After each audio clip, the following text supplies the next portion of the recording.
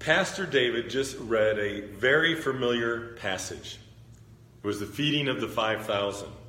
It was an amazing miracle. It's a miracle that I wish that I could have witnessed. I mean, imagine seeing those baskets of fish and loaves never emptying and overflowing. Wouldn't it be awesome if our refrigerators and pantries were like that? The feeding of the 5,000 is the only miracle that appears in all four of the gospel accounts. It is the fourth sign or miracle in the Gospel of John. Jesus' signs resulted in practical benefits.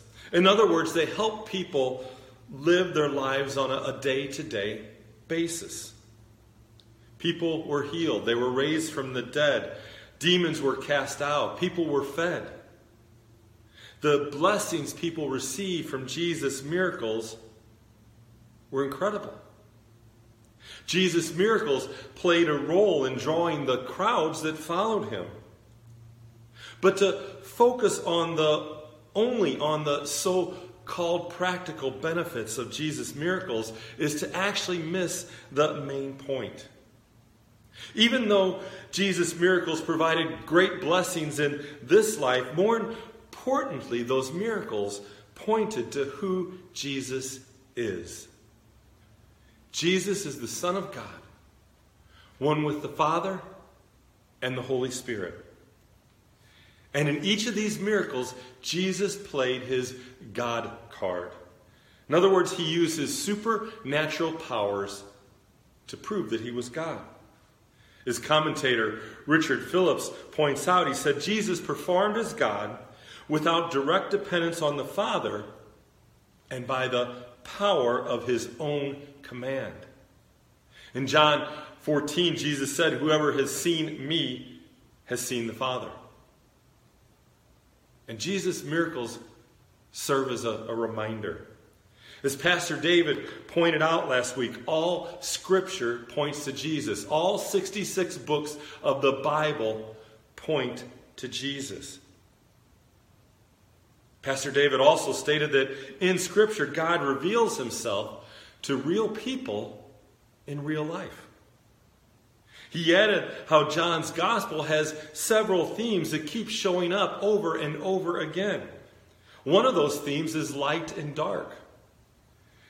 And another one of those themes is the big idea for today's passage. And that theme is that Jesus is God. When people looked at Jesus, they saw God. Remembering that the miracle of the feeding of the 5,000 points to Jesus' divinity, I want us to use our imagination. The scenario I'm about to share is not from the Bible. It's kind of funny. At least I think it's kind of funny.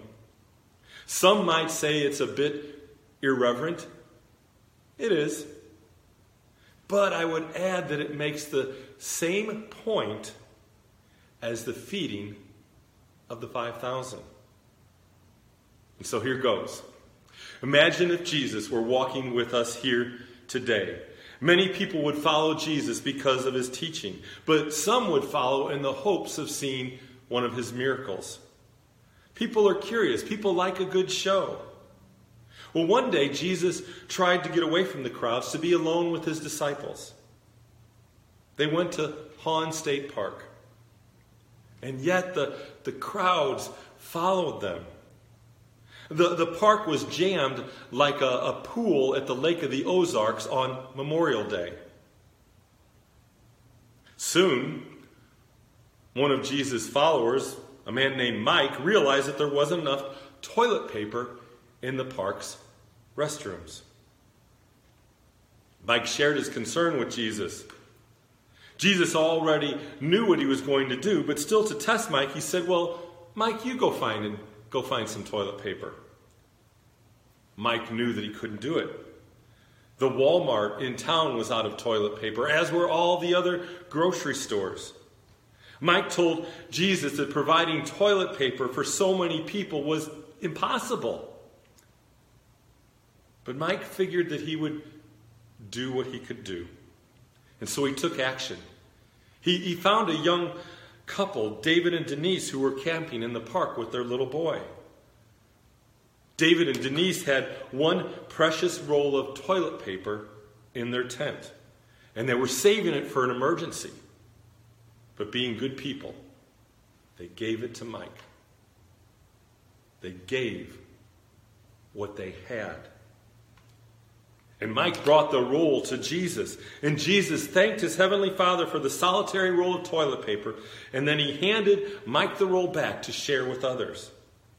Mike trusted that Jesus could handle the situation. And amazingly, the roll never emptied. There was so much left over that each person had their own personal roll of toilet paper. In fact, they had enough toilet paper that the people went to the local Walmart and grocery stores and restocked their shelves.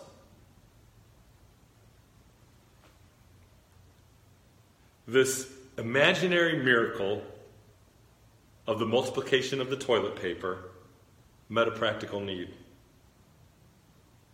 Think about it. It doesn't matter if it's toilet paper, food, shelter, or whatever. God meets our needs. But more importantly, if this miracle had actually happened, it pointed to the truth that Jesus is God. Jesus did something that no human being could do. He did something that only God can do.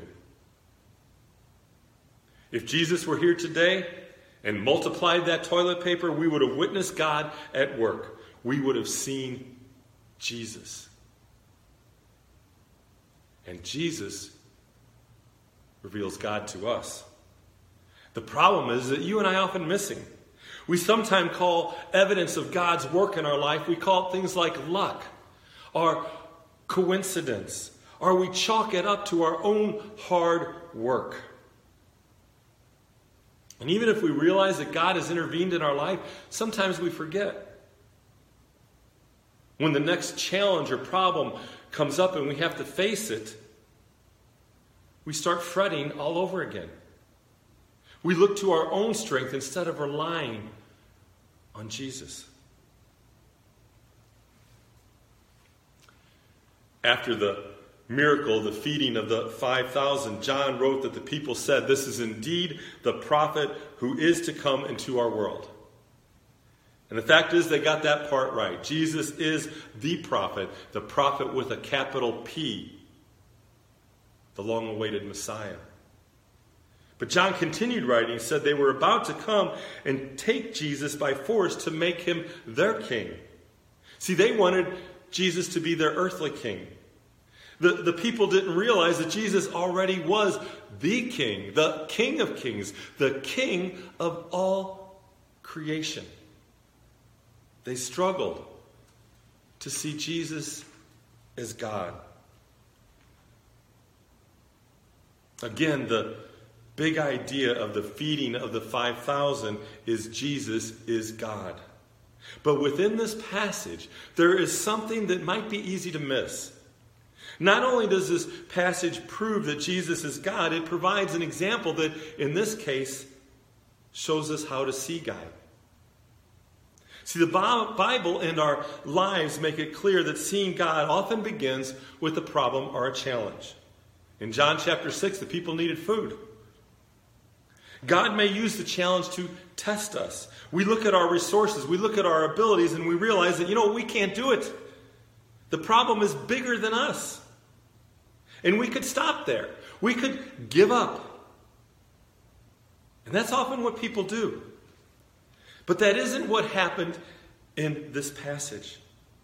The disciple Andrew and a small boy took action. To see God working, we take action. We give what we already have.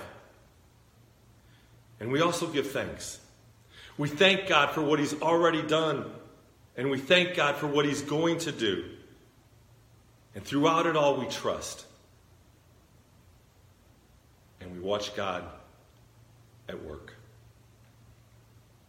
Over the next few minutes, we're going to look more deeply at the feeding of the 5,000, and it will help us to better see Jesus in our own daily living.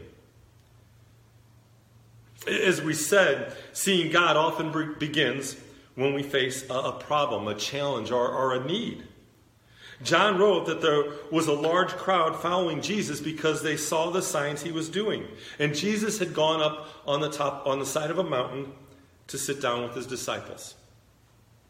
It was near the time of Passover, and that might explain why there were 5,000 men following Jesus. They were gathering for the Passover, but their curiosity drew them to Jesus. And if you consider that there were 5,000 men, but also women and children present, you realize the magnitude of this crowd. The situation presented a test, and Jesus specifically tested Philip. Testing is often the first step in seeing God. Jesus posed a question. Where are we to buy bread so that these people might eat? Then John added that Jesus said this to test him, for he himself already knew what he was going to do.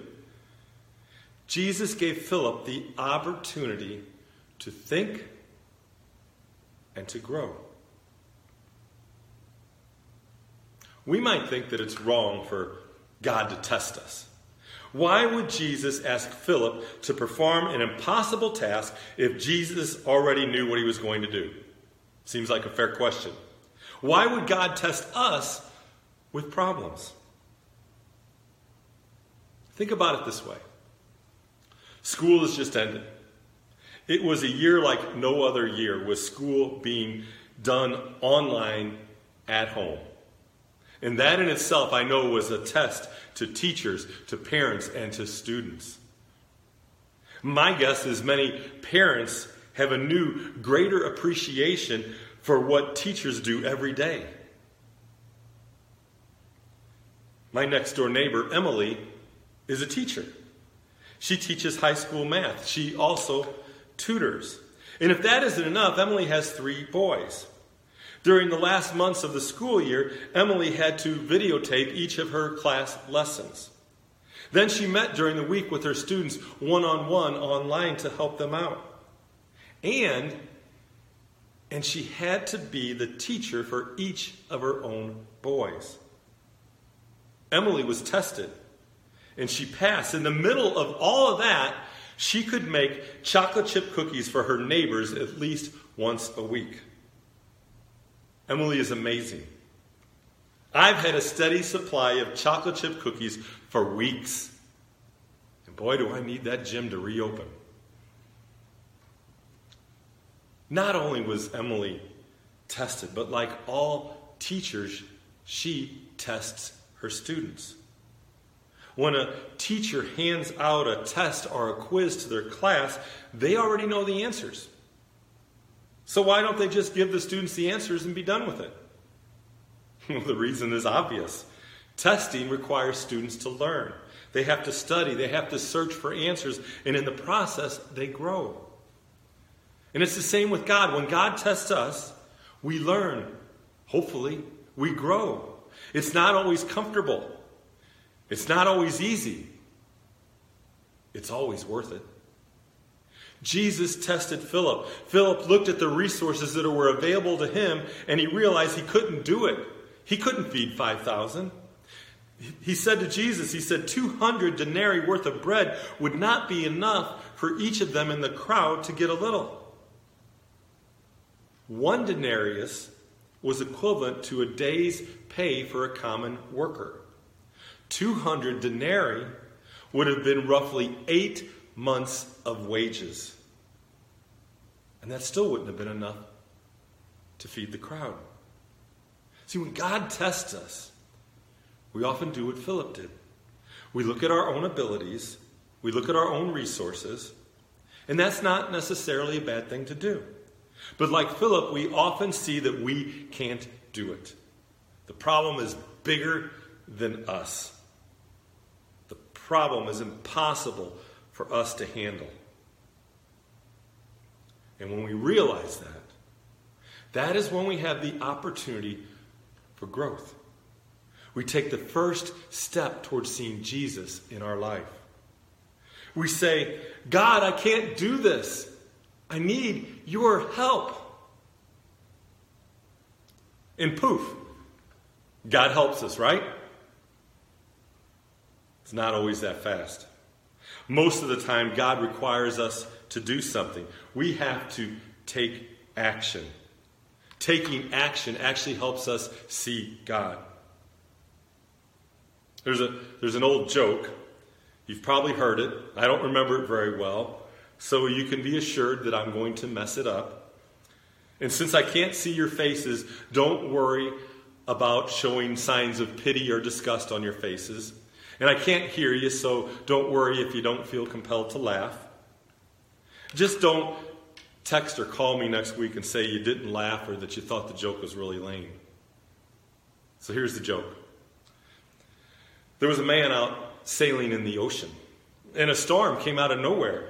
It was fierce, and despite all the efforts, the man's sailboat was sinking. But he had faith in God. He knew that God was going to rescue him. And soon a life raft floated to where the man was stranded on his sinking sailboat. But the man didn't get in the life raft because he knew that God would save him. A few minutes later, another sailing boat came by, and they asked the man if he needed help, and he said, No, I'm fine. God's going to save me. And then finally, a Coast Guard helicopter showed up. They lowered a harness to the man so he could be lifted to safety.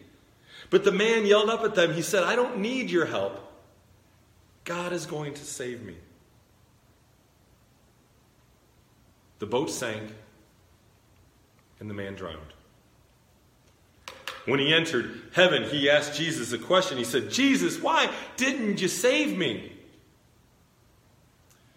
Jesus shook his head and replied. He said, I sent you a life raft.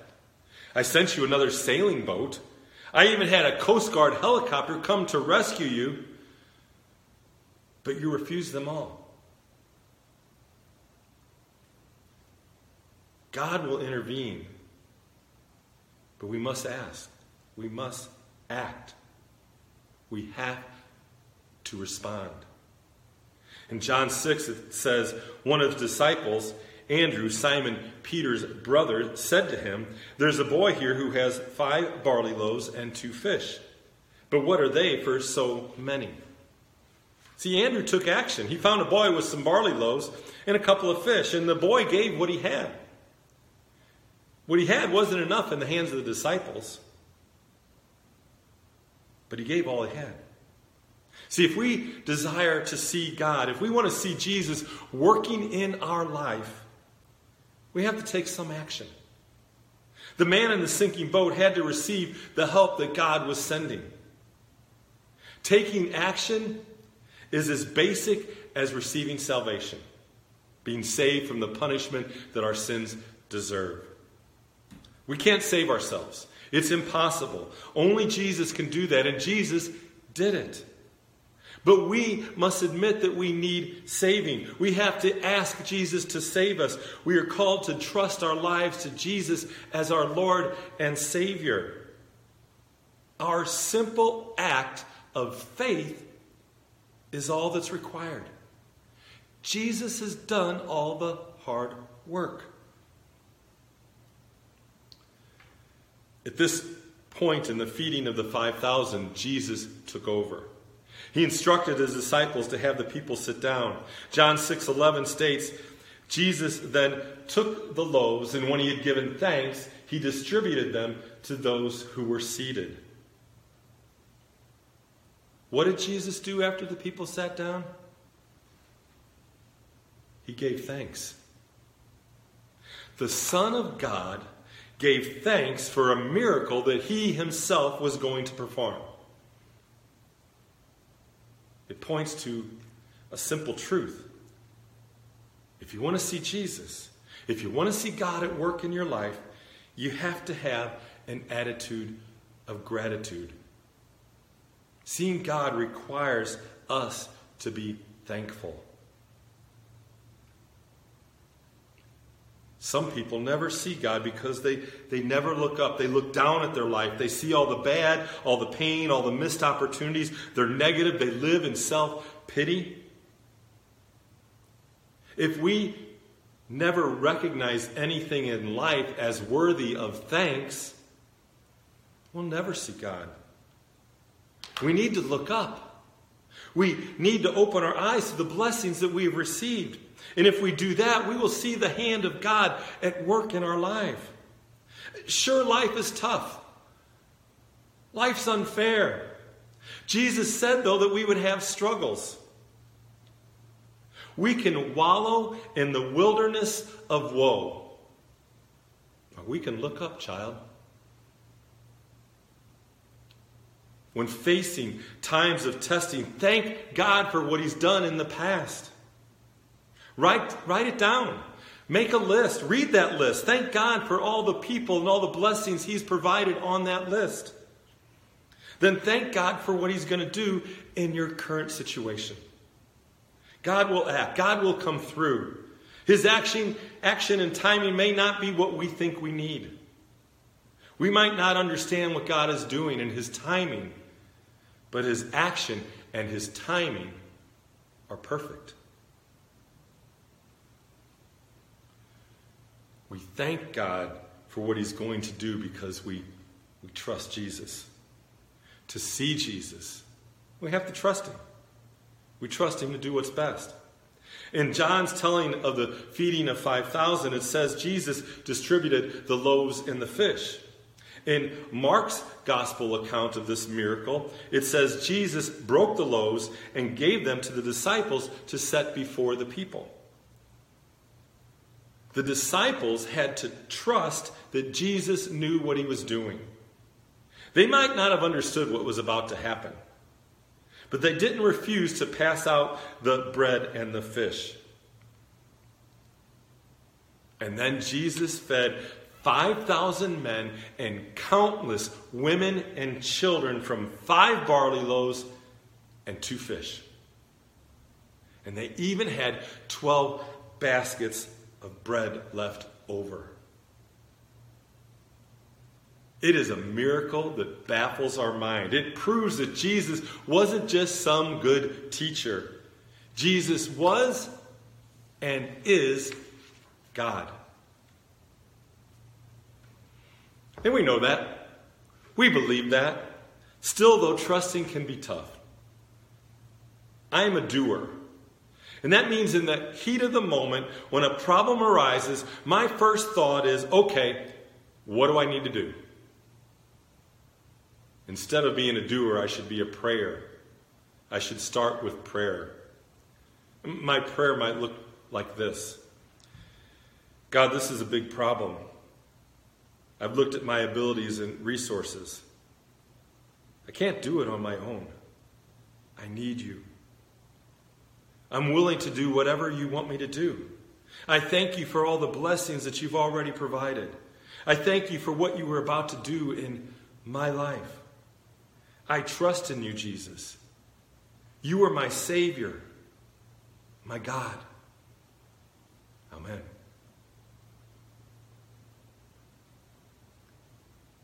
Such prayers lead to seeing God.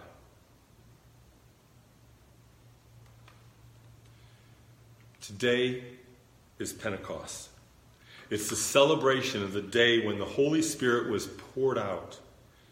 There is no doubt that all who were present that day saw God in action. The Holy Spirit came with a sound from heaven like a mighty rushing wind. It filled the house where the apostles were sitting. It divided as tongues of fire that rested on each of them. They were filled with the Holy Spirit and began speaking in different languages.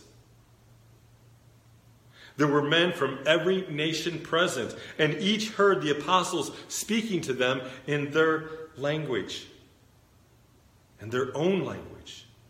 And they were amazed, and they were perplexed. Peter then stood up and delivered a Holy Spirit-inspired message, and we're told that about 3,000 people were saved that day. The disciples' faith had been tested after Jesus' death. At Pentecost, there was the challenge of sharing the gospel of Jesus Christ with people from different nations who spoke different languages. But the disciples took action. They spoke. And God intervened. Peter, an uneducated fisherman, delivered an amazing sermon. There was thanksgiving. There was trust in Jesus. And they saw God. They saw God act in a mighty, mighty way. You and I, can see Jesus every day of our life. Maybe he won't feed 5,000 or cause us to speak in different languages. Maybe he won't save 3,000 souls in our presence. But Jesus will work. Jesus reveals himself to us often in a moment of peace during a pandemic. He reveals himself to us as we speak to God in prayer. Jesus reveals himself in a friend or a relative who recovers from coronavirus. In memories of loved ones. We see God in the giggle of a baby. In the blessing of time with family and friends. As we read Holy Scripture. In families sitting in front of a TV or computer screen worshiping God together. And we see God in a call to change. To change our attitude. To change our priorities. To not waste this difficult time without seeking God. Without straining to watch him at work. And then realizing that Jesus is God. He is our Lord. He is our Savior.